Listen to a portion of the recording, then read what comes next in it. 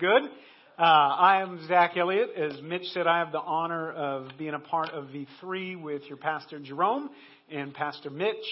And this is super special for me to get to share time with all of you because there is a whole group of people praying for Redeemer City Church and praying for what God is doing right here in Tampa Heights. And this morning, if nothing else, I just want you to know that you are sitting in a space, that you are the church in a space, in our city, in a particular time, in this place, that God knew a long time ago that this was going to take place and that you would be here. And as an outsider, I just want to encourage you. We are people who are praying for you, and it's pretty cool to get to see you in the flesh this morning and go, oh, these are the people that we're praying for. This is the church in Tampa Heights, right on the fringe, right on the seam in our city where there is poverty and addiction and racial injustice and all these things that are happening right here. And we can throw a rock across the street and you are standing in one of these seams in the city of Tampa as it changes, as we win Super Bowls and Stanley Cups, and as the economics change and as this neighborhood changes. For some strange reason, God has brought you here right to this seam to be the church. And I just want to encourage you, lean in. It's good to be here this morning. It's good to worship with you. I was over there praying and I was like, this is a good place to be. I feel really safe. I feel really grateful. And I feel really just humbled to be able to kind of fan the flames into what God is already doing. But I want you to know that you're sitting in a chair right here in this time, in this place, and that's not inconsequential. And as Pastor Mitch said, there's a whole bunch of us, people on the West Coast, people in the Midwest, praying for Redeemer City, praying that 100 more people would come right here so that all of that stuff that we're talking about, the fruit of the gospel, would be visible in Tampa Heights. Not just church services, not just things, an online experience, all that stuff, but that the actual fruit of the gospel, what happens in a city as the gospel begins to transform it, that would take place as economic development and all the other things are happening. That's not my sermon. That's just I'm excited about you. That's what I'm excited about. We're going to be in Colossians, so make sure you go to Colossians. I want to read something before we get there, but go to Colossians 1. We'll be in 1:15. And you got the backdrop of Colossians. This morning, I have the privilege of taking this section from 115 to 127. And essentially, Paul's assertion is something you've heard your pastors say, you've heard us say it. The vision is Jesus. The vision is Jesus. And we can say that. We can see it written down. We can write it in our journal. The vision is Jesus. And it can be something casual. It can be something foreign. It can be something strange or churchy. Or it can be the deepest conviction of our bone marrow and our heart and our soul, that the vision is Jesus. And my hope this morning is simply to take Colossians, this little section where it's literally Paul just holding Christ out. And here it is. My hope this morning is that your vision would be Jesus. And that if your vision is Jesus, is that he is some historical figure way off in the distance, or he's a religious figure way off in the distance, that's okay. I start there, many of us start there going, I don't know who he is, but he's there and I've heard about him. My vision is Jesus from a distance. My hope today is that you would be a little closer when we get done. You might be sitting here today saying, no, I know when I say my vision is Jesus, I think I'm saying the same thing Paul was saying. And if that's you, I just hope to fan that flame. I want our vision to be Jesus like the vision was Jesus, for this strange tension that you'll hear. I'm going to read from Acts before we read from Colossians because it's so striking. Colossians written by Paul. Listen to where Paul was when someone else was having the vision of Jesus and how dramatic the change is. This is from Acts chapter 7, verse 54. It's the stoning of Stephen. Stephen's a man who's testified to who Jesus is. And listen to how the story ends. In Acts 7:54, it says, when they heard this, when they heard Stephen talk about Jesus, they were furious and gnashed their teeth at him. But Stephen, full of the Holy Spirit, looked up to heaven and saw God's glory, and Jesus standing at the right hand of God. Look, he said, I see heaven open and the Son of Man standing at the right hand of God. His vision was Jesus. It says, at this they covered their ears, and yelling at the top of their voices, they rushed him, dragged him out of the city, and began to stone him. Meanwhile, the witnesses laid their clothes at the feet of a young man named Saul. While they were stoning him, Stephen prayed, Lord Jesus, receive my spirit. Then he fell to his knees and cried out, Lord, do not hold this against them. When he had said this, he fell asleep. I just wanted you to hear that, because I don't know where you are today. I don't know what your vision of Jesus is today. But I will tell you, there was a man named Saul who was violently trying to stamp out a heresy about Jesus. The heresy of Jesus. Paul was militantly set against this Jesus that Stephen said, I've got a vision. I see Jesus. I see him. It says he looked up and he saw him in the glory of God. And Paul's a guy who says, I don't know who you see, but I'm going to have you put to death for saying that you see this man. We're about to read Colossians, and you're going to hear what is probably the most eloquent, other than Ephesians, when Paul writes of Jesus in the same kind of way. You're going to hear the most eloquent writing probably in the history of the world, other than maybe the book of John, holding out Jesus. Written by the man who stood there watching Stephen be stoned for saying that he saw Jesus. I just say that this morning to hold in tension how transformational it is when we come face to face with Jesus. And I don't know where you are today, but be ready in season and out. Be ready. Don't harden your heart today if you hear Jesus knocking at the door, revealing himself to you. It doesn't matter where you are. Paul was having people murdered for believing in Jesus. You might say, spring break started last night, and if you only knew where I was, my vision can't be Jesus. If you only knew what I held against or what someone held against me, or you only knew what has happened to me as a child, God would never want me as his child. You may be sitting here here today saying, it sounds nice to talk about my vision is Jesus. But people like me don't say things like that. I want you to know that you're in great company. The man who had people murdered for saying things like that is the man who we're just going to hear his words. Go to Colossians chapter 1. Verse 15, this is Paul writing about Jesus into this church that is asking the question, who is he? Is he a heretic? Is he a man? Is he a prophet? Where does he fit in religious and philosophical and world history, this Jesus? Who is he? Paul's answer is this. He says, he, Jesus, is the image of the invisible God. He's the firstborn over all creation. For by him all things were created, things in heaven and on earth, visible and invisible, whether thrones or powers or rulers or authorities, all things were created by him and for him. He is before all things, and in him all things hold together. And he is the head of the body, the church. He is the beginning and the firstborn from among the dead, so that in everything he might have the supremacy. For God was pleased to have all his fullness dwell in him, and through him to reconcile to himself all things, whether things on earth or things in heaven, by making peace through his blood on the cross.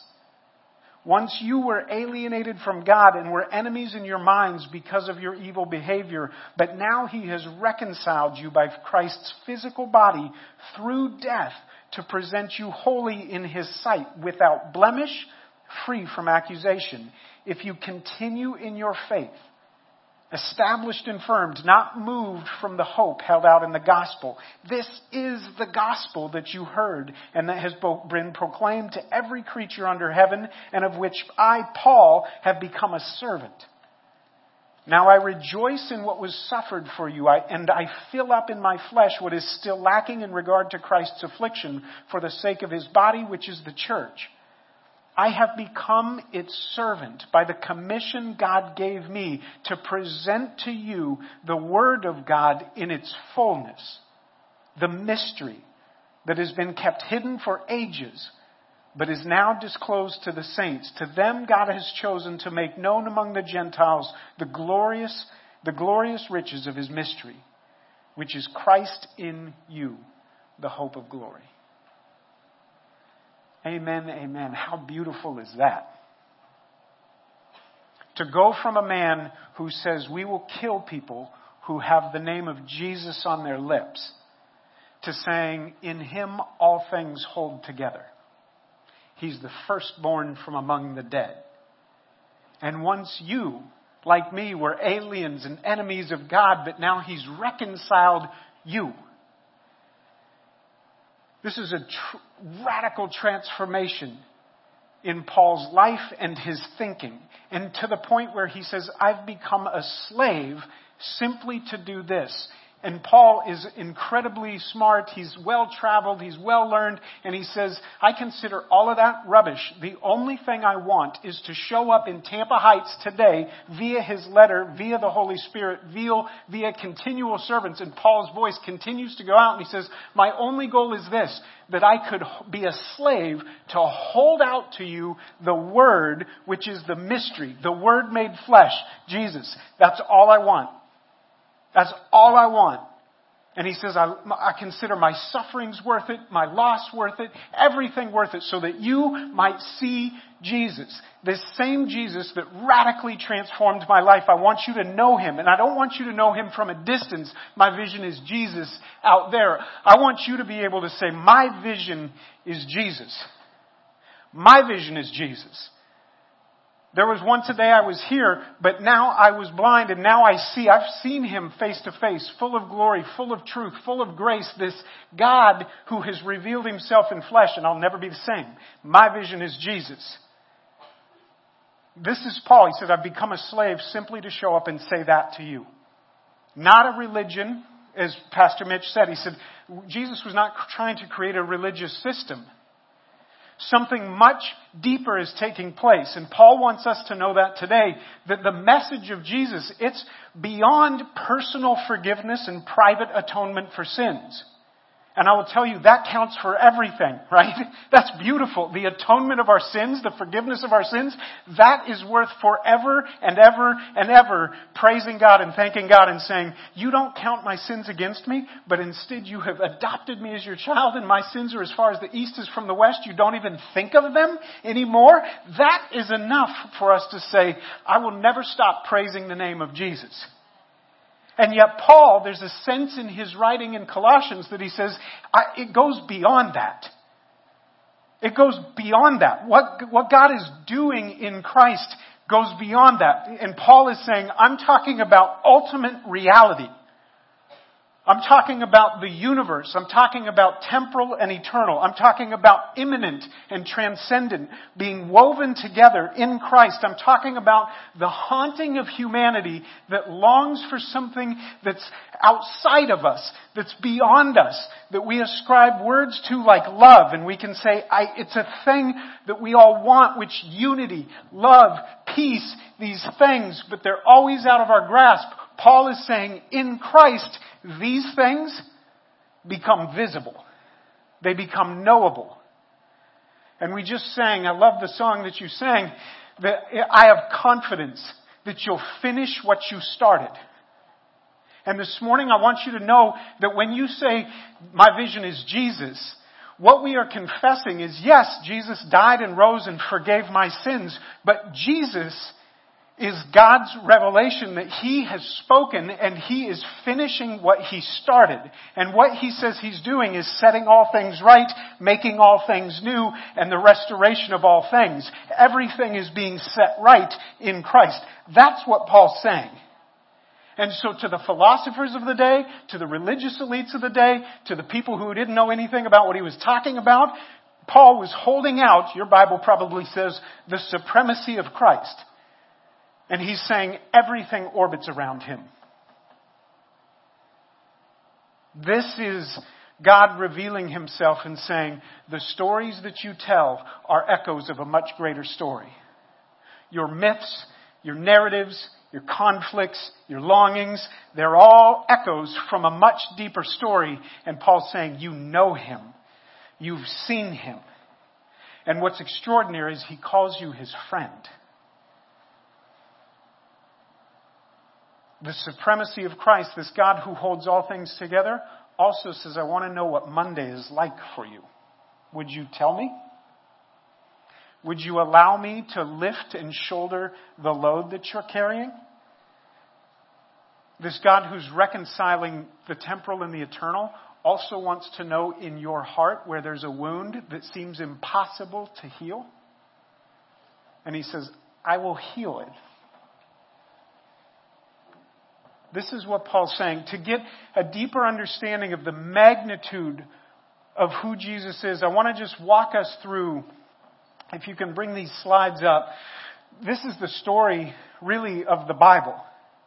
And so stay with me, because I will tell you, I was in church for a long time, and I had no idea that this is what was happening. I heard a lot growing up, because it was me. I was bad. I got in trouble. Thank God for Jesus. And that's true. And I was grateful, and I grew up going, I guess that's the story. And as long as I keep being bad, then I keep going to church, and somebody keeps telling me it's okay because Jesus is good, and even when you're bad, he makes you good. True, but not the whole story. The whole story is creation, fall, redemption. The whole story is Genesis to Revelation. The whole story is in the beginning and all things new. And this is really what it looks like. And the art, I'll take credit, there was clip art of a flowery thing. But this is the garden. Heaven and earth, right? When we think of heaven a long way off. We think of heaven in the clouds. In biblical terms, heaven is where God is present. It's God's realm. It's his reality. It's love, joy, peace, patience. It's the realm of God. It's eternal. It's whole. It's perfect. And in the Genesis account, you had, anybody stared at an eclipse? Don't raise your hand. You'll be like, no, don't tell people. But you know what it is when the things align like that? Imagine this. Heaven, earth, perfectly aligned. Garden of Eden. The realm of God, the realm of the transcendent, the invisible, and the realm of the material. The fruit that we eat, the dirt that we touch, both like this. Perfect. Shalom. Perfect peace. God and humanity dwelling together. That's where the story begins in Scripture. And then, next slide, we know what happens next. Those two realms, heaven, the ultimate, and earth, our reality that we live in the skin, separated because of sin. And so I'll tell you, a lot of us experience this. We experience the fact that we live in our reality, but we think about something ultimate. And it's why sometimes we find ourselves struggling with depression, wrestling with a sense, as you've heard so many people say, C.S. Lewis, I was made for another place. I have a longing, I have a restlessness that's not complete until it finds its rest in him. That's the human experience. The human experience is you live on Bayshore, you get Tom Brady's boat. Nothing seems to do it.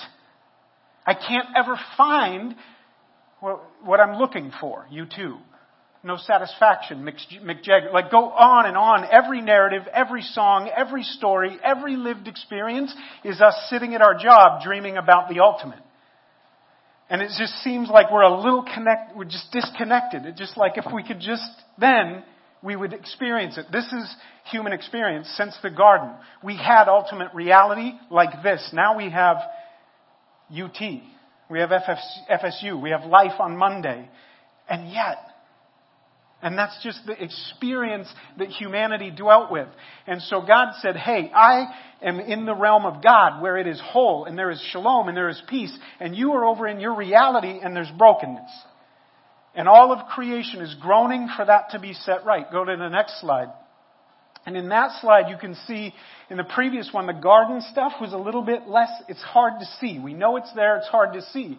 Well, in the Old Testament, God says, I'm going to put a space where that ultimate reality kind of comes together, where heaven and earth kind of meet. And I'm going to give you a place where you can step once again into the presence of God. But it's going to be a particular place. And so when you went into the temple, it was adorned in particular ways because it was giving a nod to the ultimate, to the perfect creation, to God's realm. And we call that the temple, the tabernacle. Are you with me? This is the whole Old Testament story. The realm of God, the realm of man separated, and you went to the temple to get a taste, to get some sort of experience, to get some sort of closeness to the presence of God. The problem was that not everybody could go in there. Not everybody had access to it. It was for some, but not for all. And there had to be sacrifice to even come near. You had to offer sacrifice over and over and over again just so that those who dwell in the reality of brokenness could step near the wholeness of God's realm. And so for the whole Old Testament, this is what was happening. Heaven and earth torn apart. But in the temple, there's a space where we could go and we could meet God. We could know that thing that we are craving and hungering for. Well, human history moves forward. And then something happens. The Word becomes flesh. If you want to go to the next slide. And you can't make an icon of Jesus. Like, who is Jesus? So I just took a stained glass window that had some bread and wine and a dove. And that's good symbolism. So we'll go with that. But the book of John starts with, in the beginning was the what? Say it louder. Word. In the beginning was the Word, and the Word was with God, and the Word was God. In the beginning was the Word. Jesus comes, and this is where the trouble starts for the religious people. Because you've had God's realm and the reality realm of where we dwell torn apart by sin, and the only place holy enough, the only space where you could come and there was a mediation between those two spheres was in the temple. But then Jesus shows up and he says, it's not in the temple. He says, I am bread of life. I am light of world. I am living water. I am. And he starts saying all that stuff that you see on those stained glass of your temple. Tents, they didn't have actual stained glass.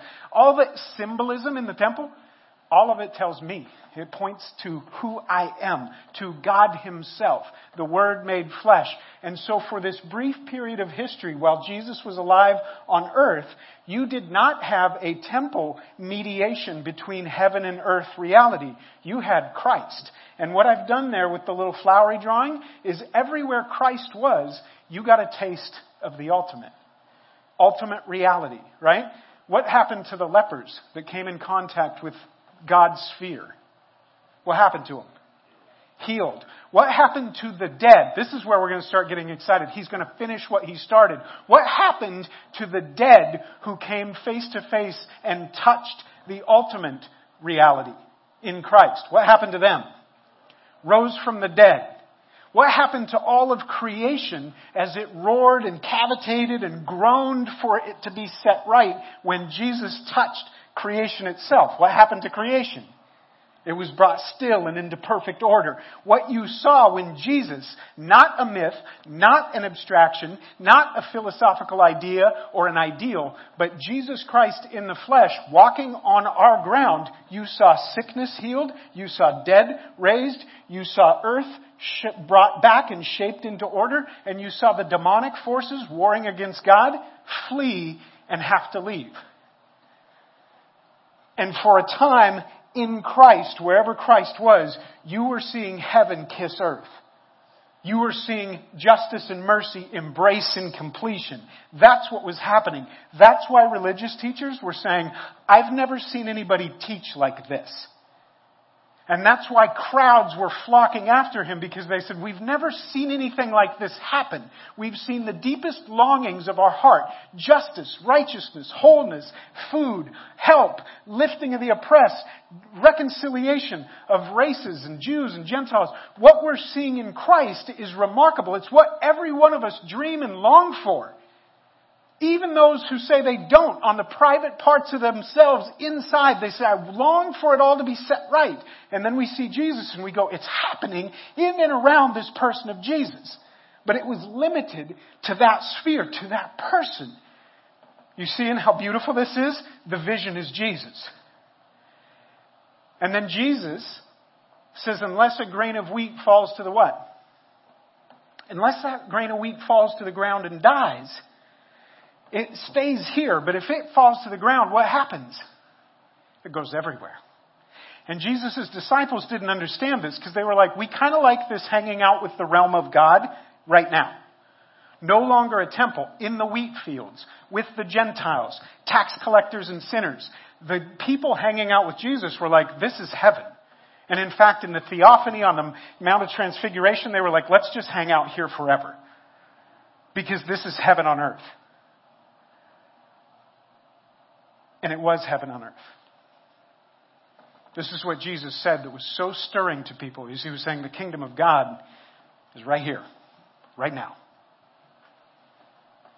And yet there was a problem because it was limited. It was contained. We see him full of grace, full of truth. The glory of God. Colossians, God chose to have all his fullness dwell in Christ. Well, in Colossians it says this.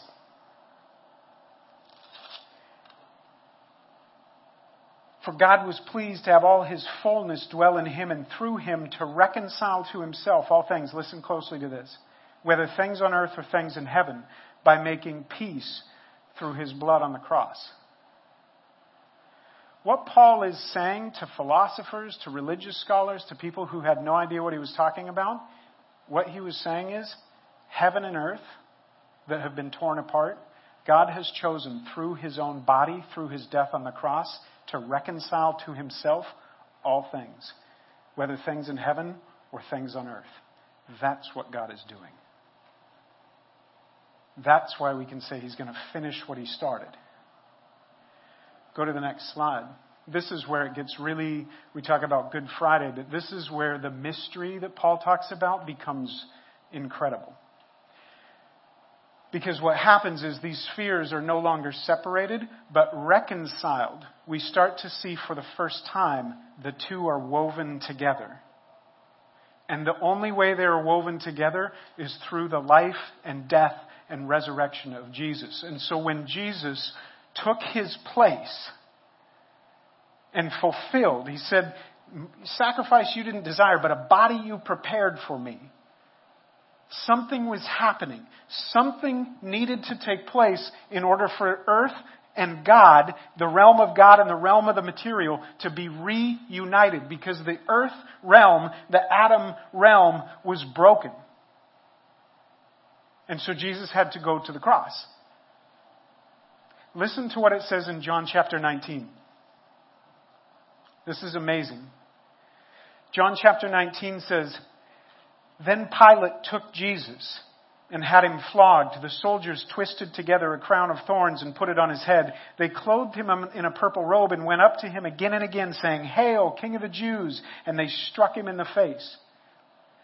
Once more Pilate came out and said to the Jews, Look, I am bringing him out to you to let you know that I find no basis for a charge in him. When Jesus came out wearing the crown of thorns and the purple robe, Pilate said to them, Here is the man. A better translation says that Pilate says, Behold the man. Have you ever said something and not known exactly what you were saying? You're like, I don't even quite get what I'm about to say, but it's like when Tom Brady shows up in Tampa and people say, that's the GOAT. And they're like, okay. Some of us who are not football people are like, what are you talking about? Greatest of all time. Oh, I get what you're saying. Pilate didn't know what he was saying. There was not a culpability. He was not strategic. But what he was doing was prophetically telling the truth. He said, Behold the man. And I need you to understand this. I need you to stay with me for just a second. You're like, this is heady. We had the last hour of sleep by an hour. I get it. But we get one shot, right? I only get to visit every once in a while. So stay with me. Pilate says, Behold the man. What day of the week was it? We're going to celebrate a good fill-in-the-blank service. What is it? Friday. It's a fun game.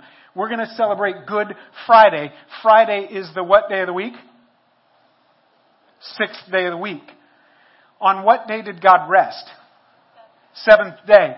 Look at what's happening. The Gospel of John is written absolutely brilliantly. Gospel of John starts, in the beginning was the Word, and the Word was with God. He's telling a new creation narrative. John is writing a letter saying, all things are being made new in Christ. You're watching it. And because we don't have the depth of biblical understanding from Old Testament to New Testament, we read John and it's beautiful, but we don't understand what John was saying as deeply. And John is saying, in the beginning was the Word. You're watching it. This is it. This is the goat. This is what's happening. Jesus is making all things new. It's happening in the flesh. That's why they were so stunned and mesmerized by Jesus. And Jesus arrives in Pilate's audience, and Pilate says, behold the man. And what is happening is we are on the cliff of old creation to new creation. The old Adam is standing right there in front of Pilate, ready to descend into death so that a new creation could rise on the other side. You remember Colossians? He says he's the firstborn from among the who? The dead. Paul is saying, firstborn from among the dead. That's who Jesus is. He's the first one of the new creation. Many sons to glory. All creation groaning for this to take place. What is happening? That's what Paul's saying. Paul's saying, we are seeing it in Jesus. When he stood before Pilate, Pilate had no idea what was happening. He said, behold the man. Behold the Adam. Behold humanity. Behold the whole story up until that point. Behold the man. It's like a two-way mirror. He was looking at Jesus. His vision was Jesus, but he didn't see who Paul saw. Later, Paul says, behold the man, the supremacy of Christ. The old Adam, all of creation, Jesus takes on our sin in the flesh, embodies the whole fallenness of broken man, the whole separation of earth and heaven realm, the whole thing that's been constantly divided. He takes it upon himself, goes to the cross, and is reconciling all things to himself by allowing the old nature of man to be plunged and to be dead and buried, and then he rose again and is the firstborn from among the dead of the new creation. Do you believe that? See, that's why we sing. That's why we show up. I don't care about church. I don't want to go to services. I'm not interested in sitting on plastic chairs you know what I mean? That's not why I'm here. That's going to do nothing for Tampa Heights. There's no hope for addiction. There's no hope for racial reconciliation. There's no hope for depression. There's no hope for these things that we cannot find solutions for outside of these walls. And yet the reason we come together is only because of the supremacy of Christ. It's only to be a people who say the old cannot be reconciled to the new, but every one of us beats within our hearts, no matter what creed, race, religion, age, doesn't matter. Everybody on every corner of the world is saying, come on. As Ethiopia descends into civil war, come on. As people are torn apart in their families, what will do it? And Paul says, it's happening. The minute that Jesus, before Pilate, was declared, behold the man, behold the old Adam, and then he rose again and became firstborn from among the dead, our vision is Jesus, the firstborn of the new creation, all things being made new. He will finish what he started. That's what's happening in Christ. Let's go to that next PDF slide. Here is the space that we occupy. You've heard Pastor Mitch talk about it as the already and not yet, but I want you to see it more clearly even than just verbally. There is an overlap between the sphere of God and the sphere of man. And it used to be that it was separated and you had to go to the temple to just get a taste of what it might be like if God were to reconcile the two. And then when Jesus was in the flesh, you had to be standing with Jesus to see him drive out a demon or might have a miracle take place. You had to be there with him in the flesh. But then something changed when he died and became the firstborn of many. And he says, it's better that I go away because I'm going to give you my Spirit. I'm going to pour myself into you. And you will now be the what of the Holy Spirit? Temple.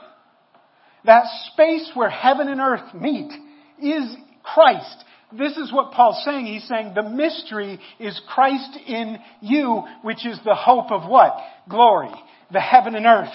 Reunited, reconciled, and he's saying, here's the mystery. Here's the thing that's going to stun you, leave you speechless, cause you to give up your life and become a servant for people you've never met.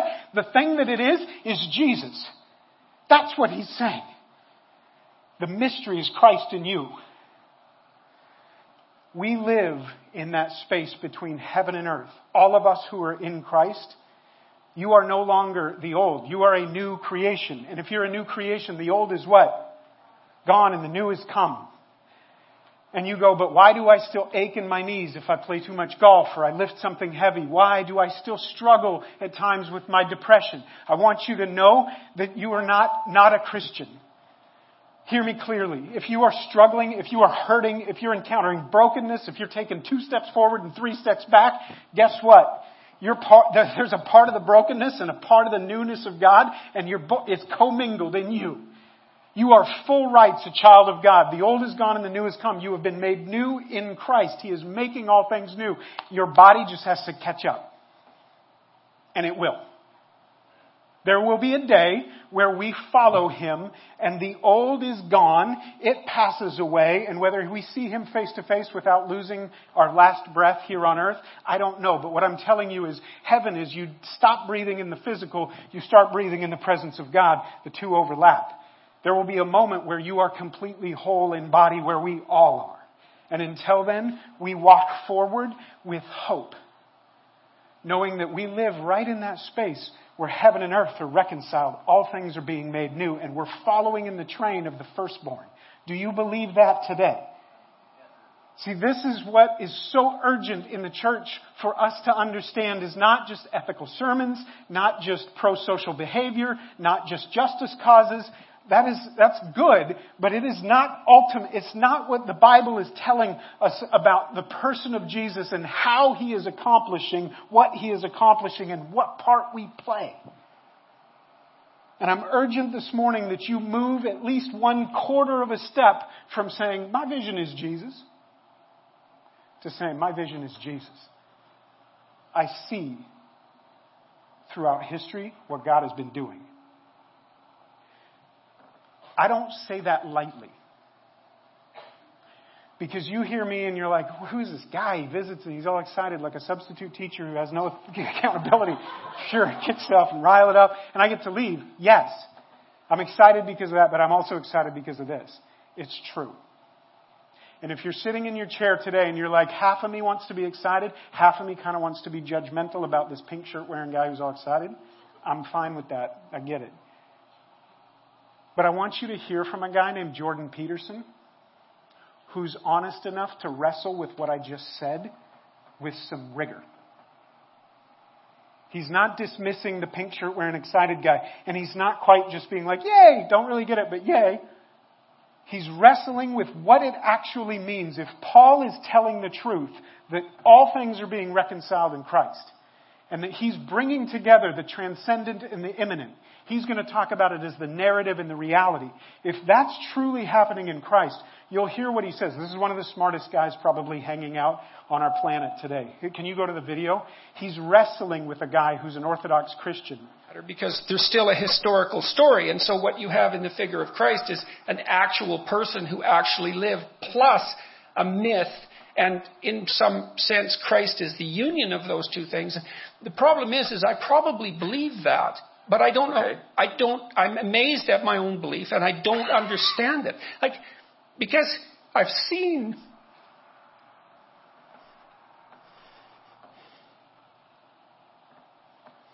sometimes the objective world and the narrative world touch. That's Jungian synchronicity. And I've seen that many times in my own life. And so in some sense, I believe it's undeniable. We have a narrative sense of the world. For me, that's been the world of morality. That's the world that tells us how to act. It's real. We treat it like it's real. It's not the objective world. But the narrative and the objective world touch. And the ultimate example of that, in principle, is supposed to be Christ. But I don't know that seems to me oddly plausible. Yeah. But I still don't know what to make of it. Partly because it's too terrifying a reality to fully believe. I don't even know what would happen to you if you fully believed it. You can pause. Because there's still a history. It's pretty awesome that he was vulnerable enough to have that conversation. He would say that he doesn't know if he's a Christian or not. He is like on his lips is speaking the realities of the Christian faith, but he himself is like, you heard him, I don't know. And I love his honesty. He said, to be honest, I believe it, but I'm kind of surprised at my own belief. And he says, I see it. And whether it's Jungian synchronicity, whether it's the objective in the narrative, all the things that he's talking about, he says we see it over and over. All of us feel it. And he says, so part of me believes it and goes that it happened. And it didn't happen in a figure or a mythological figure. It happened when the Word took on flesh and you see Jesus in the flesh, which is why Paul's insistent that he came in the flesh, because this has happened. Because without the resurrection, we would be pitied above all. There's no hope. But if there is a resurrection, then we're stuck in the same place with Jordan Peterson. And he says, I don't know what I would do if I fully believed that. And his words were, it's too terrifying to even imagine what would happen if that were true. We talk about the fear of the Lord is the beginning of wisdom. That's what we're talking about. The fear of the Lord that says, God, if you have done this in Christ, then you're a man of your word. And what you said in the beginning, when things were perfectly set right and God and man were perfectly dwelling, and all of us have the lived experience of that being ripped apart, and all of us have the longing that it would be somehow set right. If what you are saying is true, is that only in Christ is it ever possible that the narrative and the objective, the transcendent and the immanent kiss and touch. But if that has happened, if Christ rose from the dead, then he has done it. Then all things are being made new. Then the old order of things is passing away. Then we are a part of a new creation. And Jesus is Lord. I think Paul resolved what Jordan Peterson's about to resolve. And I think it's why Paul joined Stephen. And it's why Paul and Stephen this morning, as a great cloud of witnesses, are drawing pretty near to us, watching as heaven watches, going, yeah. When their vision becomes Jesus. That's why Stephen said, forgive them, for they know not what they do. They don't have eyes to see. They don't have ears to hear. They don't have hearts to understand. And Stephen said, that's okay. All they know to do is to tear down right now. But there will be a day where every knee will bow, every tongue will confess that, well, they will see. And so Stephen says, please forgive them for what they're about to do. Because when they see, when their vision becomes Jesus,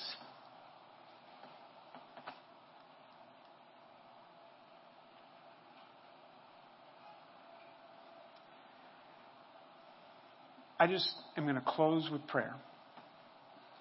And I want to invite you, wherever you are, if you're in Jordan Peterson's space, I'm with you. I get it.